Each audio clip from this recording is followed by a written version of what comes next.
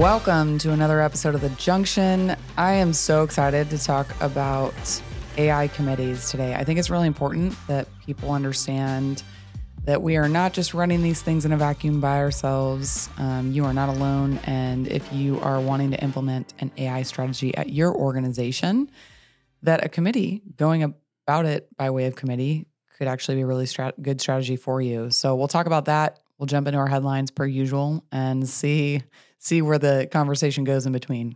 Sound good? Just make sure we cover all the bases, but we don't go too far, because sometimes we go too far and sometimes we don't go deep enough. So let's meet somewhere in the middle. Are you getting feedback from our listeners on that? There was that one guy though that reached out and said hello. Shout out Jason. Yeah, Jason, super cool for him to reach out, say hello. I think admittedly he was our first fan mail. I don't know if we said that. We were pretty excited about our first fan mail. We were super pumped. And it was very thoughtful, Jason. I just have to shout out, very thoughtful email.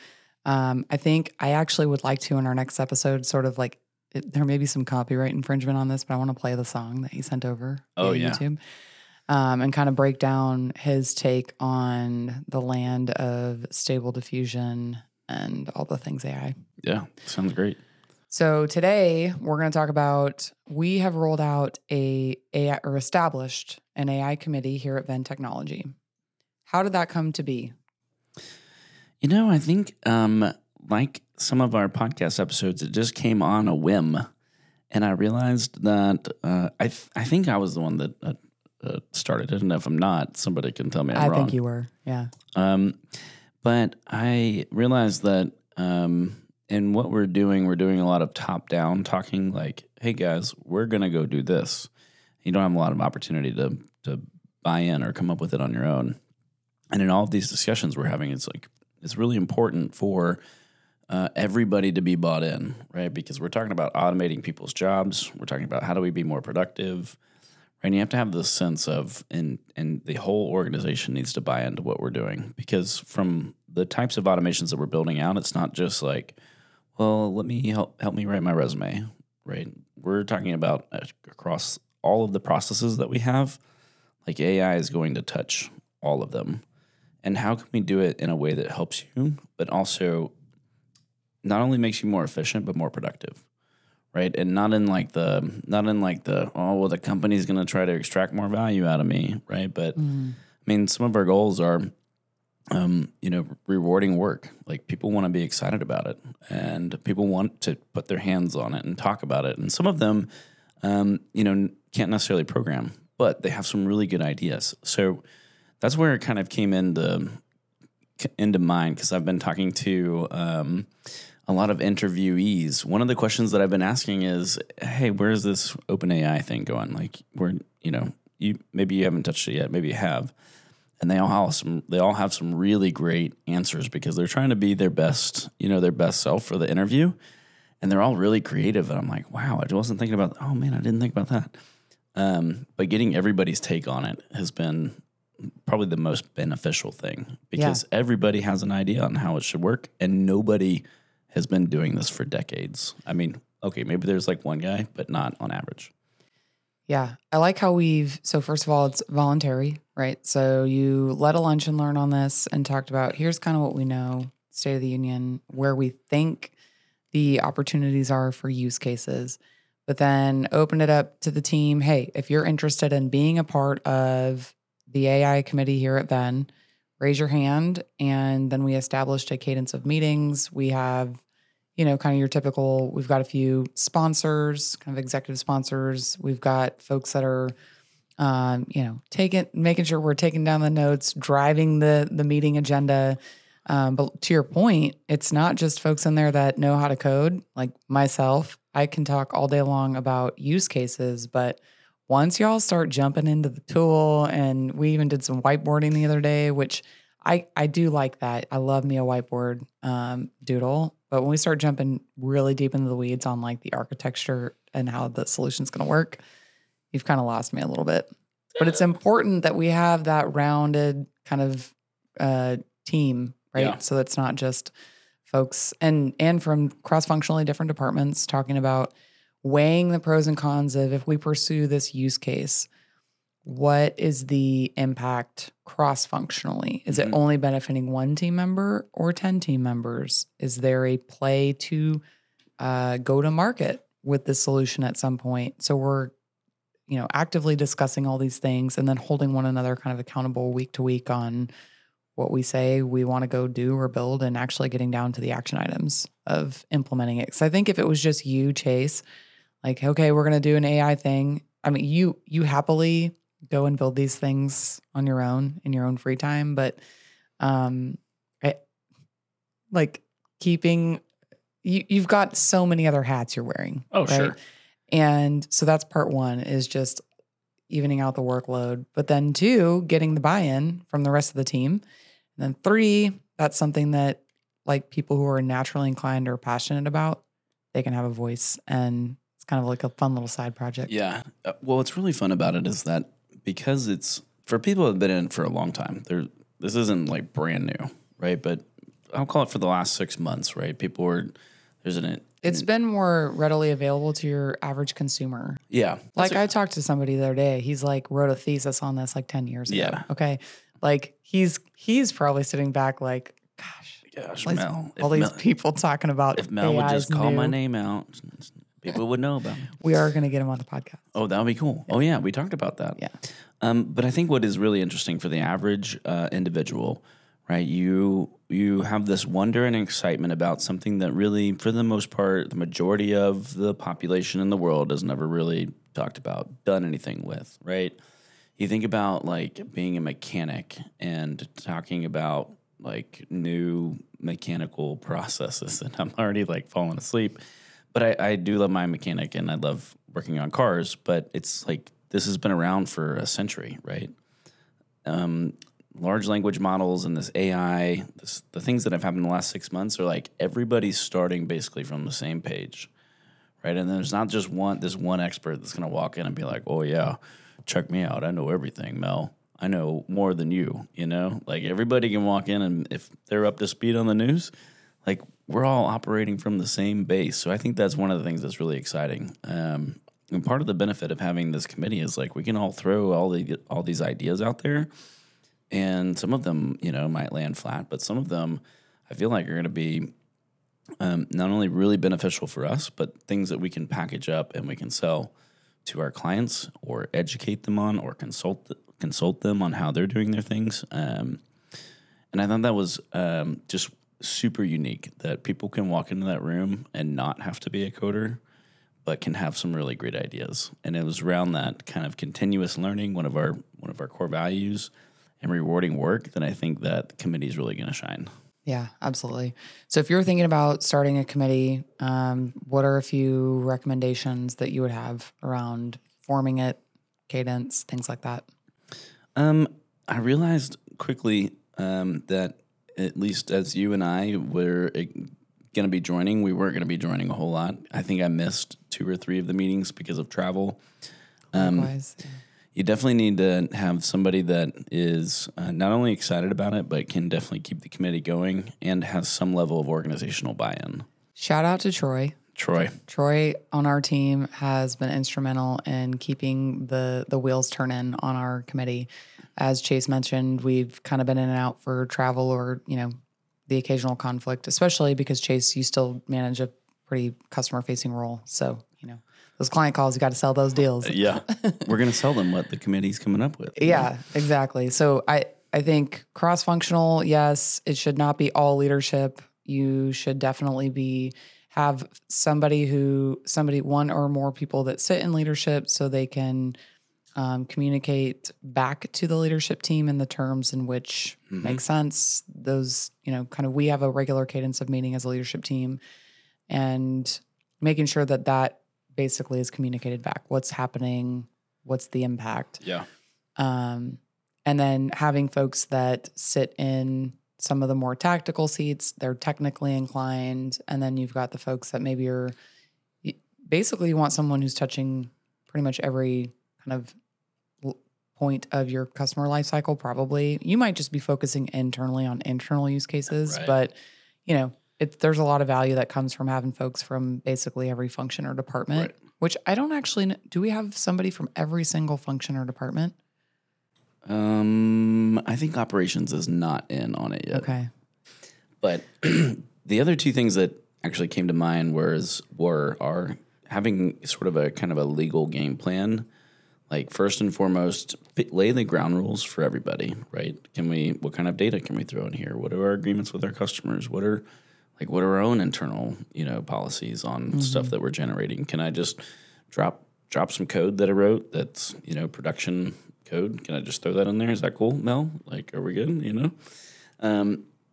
So come up with some game rules before you start the committee. And then after that, I would also focus on this. And if you have a legal department, have someone sit in on it. Oh, yeah. That'd be great. Sometimes I guess, depending on, and I don't want to paint with broad strokes, but as long as everybody comes to the meeting with the mindset that we are brainstorming and this is an open, collaborative space, and we're not going to implement anything we've talked about today, because that'll get your legal team those fired up real fast. Forward-looking statements, all those. I also feel like we just earned some kind of some mail, the junction at ventechnology.com. On this episode, you just talked about how da-da-da, and as a lawyer, da-da-da-da-da-da. And I really like lawyers. I love law. Did really well in my law class in business school. Anyway, love you guys. The other thing, too. They're important. They protect, right? They aim to protect. That's awesome. The brand. I love that. See? Yeah. Now we're going to get some good fit mail. That's always my spin as your self-appointed public relations coordinator. Yeah, I love it. Yeah. That's great. Okay, so I felt you were going to add something else to that. Yeah, the last one is if you're in the committee or you're on the committee, don't recommend or pull technology or platforms that you don't have access to. Everything that we talked about, or we are talking about, we already have an OpenAI account. We've already got Salesforce. We've got Zoom, right? We're building ideas around tools that we're already using. The challenge with doing it on something else, like, I don't know, if you don't have Salesforce, and it would be like, great, what if we did all these great things and we implemented Salesforce and we did all this other stuff? Well, you just signed yourself up for a huge chunk of work and you don't even know it yet. So focus on tools that you're already using. And a lot of spend. And a lot of spend, yeah. So maybe not keep that as a wish list. That could still be something that you kind of have a backlog of. But I do kind of like the idea of, and we've not incorporated this into our AI committee cadence, but what if we spent 5 or 10 minutes every time we met on introducing like a show and tell of one new tool, like a new AI tool that's out there. I mean, these tools are rolling out like hundreds, thousands a day. I don't know, something ridiculous. So maybe we do something like that. We incorporate a show and tell component, because even if it's not something that we use in our use cases or solutions, it's kind of opening a dialogue up around what these other tools are doing, and it might spark some inspiration in how we can, apply some similar logic to our solutions. Yeah, that is a great leeway right into this. I'm going to shout out this one company that I found. They've actually been around for a while, but it's called Fireflies.ai, and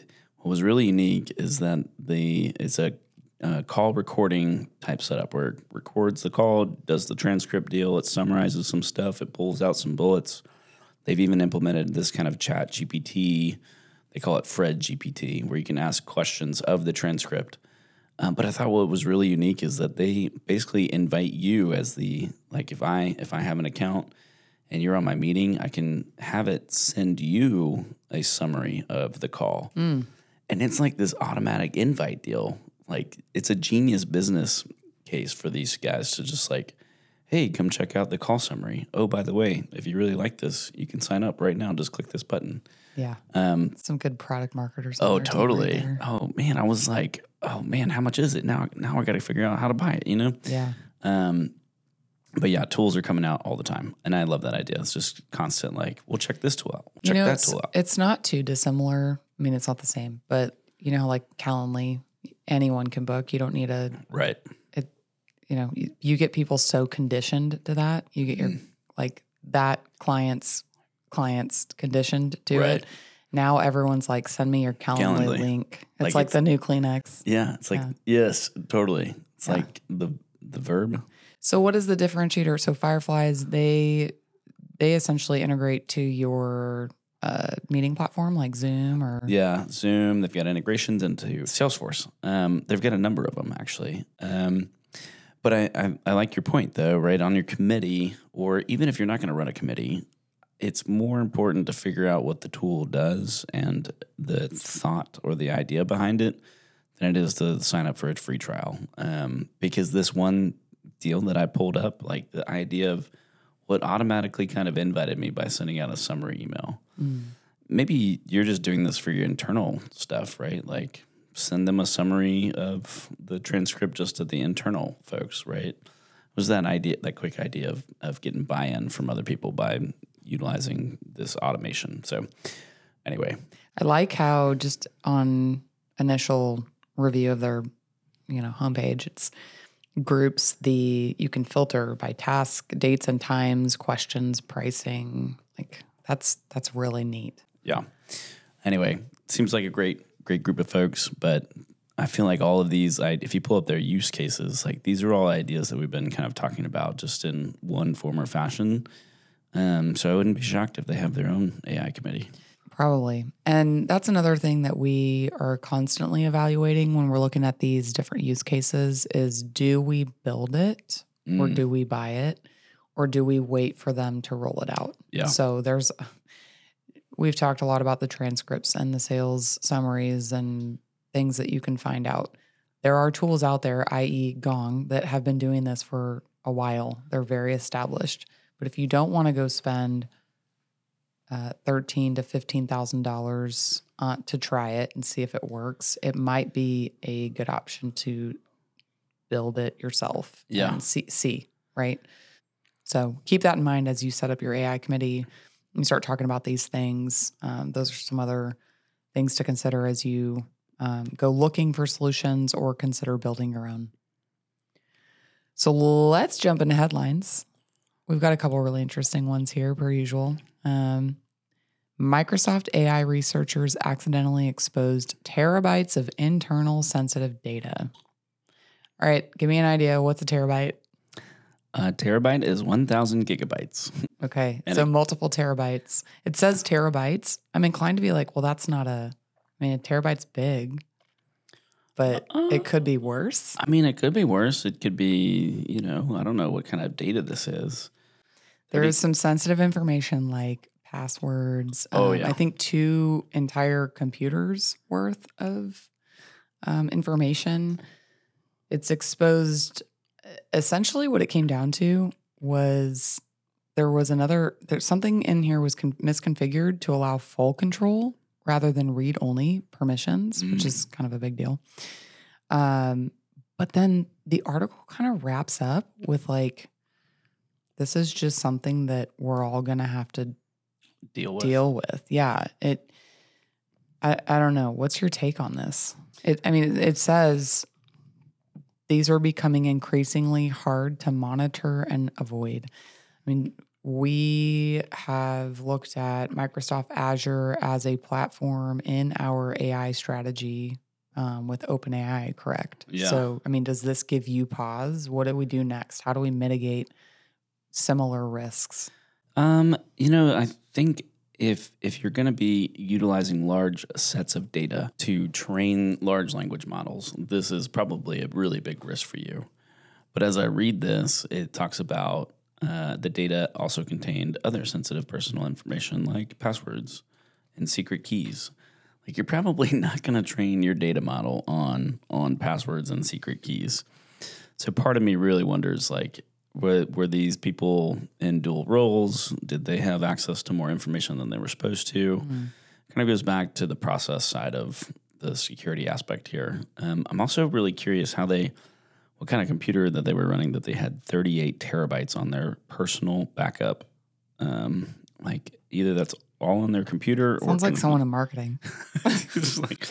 We got all these video files and who knows? We had to get our own server here at Ben just to house all of our files. Well, totally. It's not as big as it used to sound like, but it's definitely like a question of, well, what 38 terabytes? That's 38,000 gigabytes.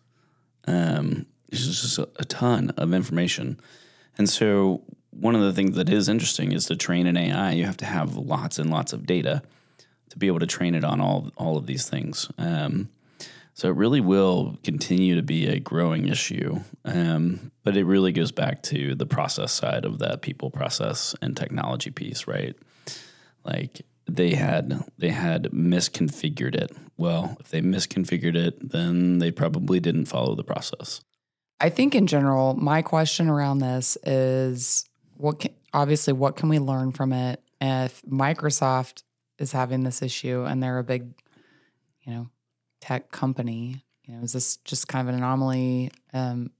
Really, it's probably just make sure that whatever you're doing, especially if you're feeding it data that you would consider sensitive, that you have security controls in place.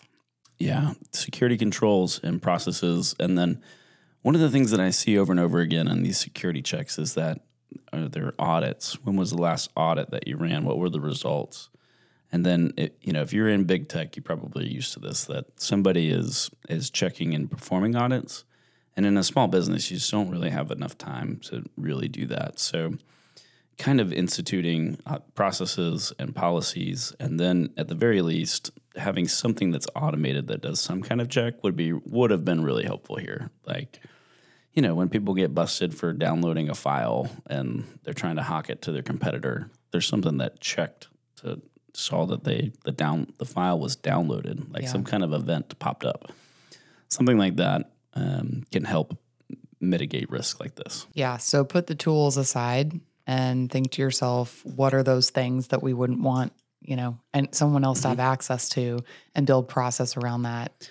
That's why our Salesforce starts out with the either, well, it depends on how you think about it, the most security or the least amount of roles and responsibilities. And that's why Brent complains all the time, because it's you only get what you need to know, right? Or you need to have access to. On a need-to-know basis. He's definitely on a need-to-know basis. Oh, poor Brent. Shout out. Yeah. Okay, well, that was a good one. Well, this next headline, we're taking a 180 here. Austin Church holds AI-generated service using ChatGPT. Interesting. Yeah. So this pastor out of Austin, the Violet Crown City Church in North Austin, hosted a Sunday service entirely created by AI.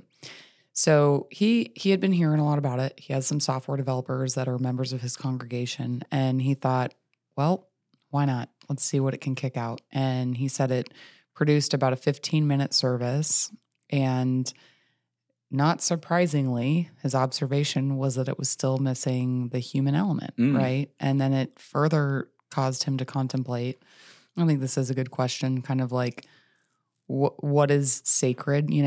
AI can't actually express, at least in its current state, emotions of love and kindness and empathy, commonplace, or what you would expect in a church. So I think overall, I applaud him for trying the tool. We keep saying, unless you play around with these tools and just try to understand them, then how can you actually, it's just, what did you say when I sent this to you in Slack? You said something, mark my words. Mark my words, there's going to be a religion. It's going to be Yahweh. A large language model religion? Yeah. Yahweh AI. I don't know. I'm not the marketer. I can't come up with the name. It's like Christianity. What's the Yay II? I don't know. You need to come up with the name of the religion, because I would just fail. Okay, but I could totally program it to take on some core tenet principles, and then it could write some gospels. I do think this will be very interesting. It sounds more like they had a fun idea and they executed on it, and it didn't turn out so well. But I like the take. I can guarantee you there's going to be some kind of weird religious thing that pops up at some point, and they're going to try to basically form an organization and make money, but avoid tax. You heard it here first, folks. I do think that there's probably some people out there that have used it in a way similar to if you were to go to Google and search on verses about grief or something like that. And maybe it could be used to help build thoughtful texts or emails that maybe you just can't find the words for rooted in scripture. So that's not really a revolutionary use case, but I do applaud the pastor for trying. I wonder if they streamed it. We should go check it out.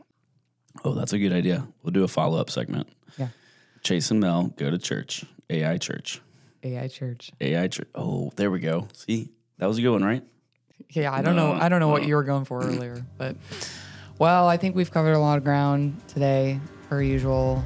Thanks for tuning in. We want to hear from you. Thanks, Jason, for writing in. If you have a question or a comment, a take on this or anything else that we've covered up until now, if there's something that we're not talking about that you think we should be talking about, please send us an email to thejunction@venttechnology.com. Until then, keep it automated.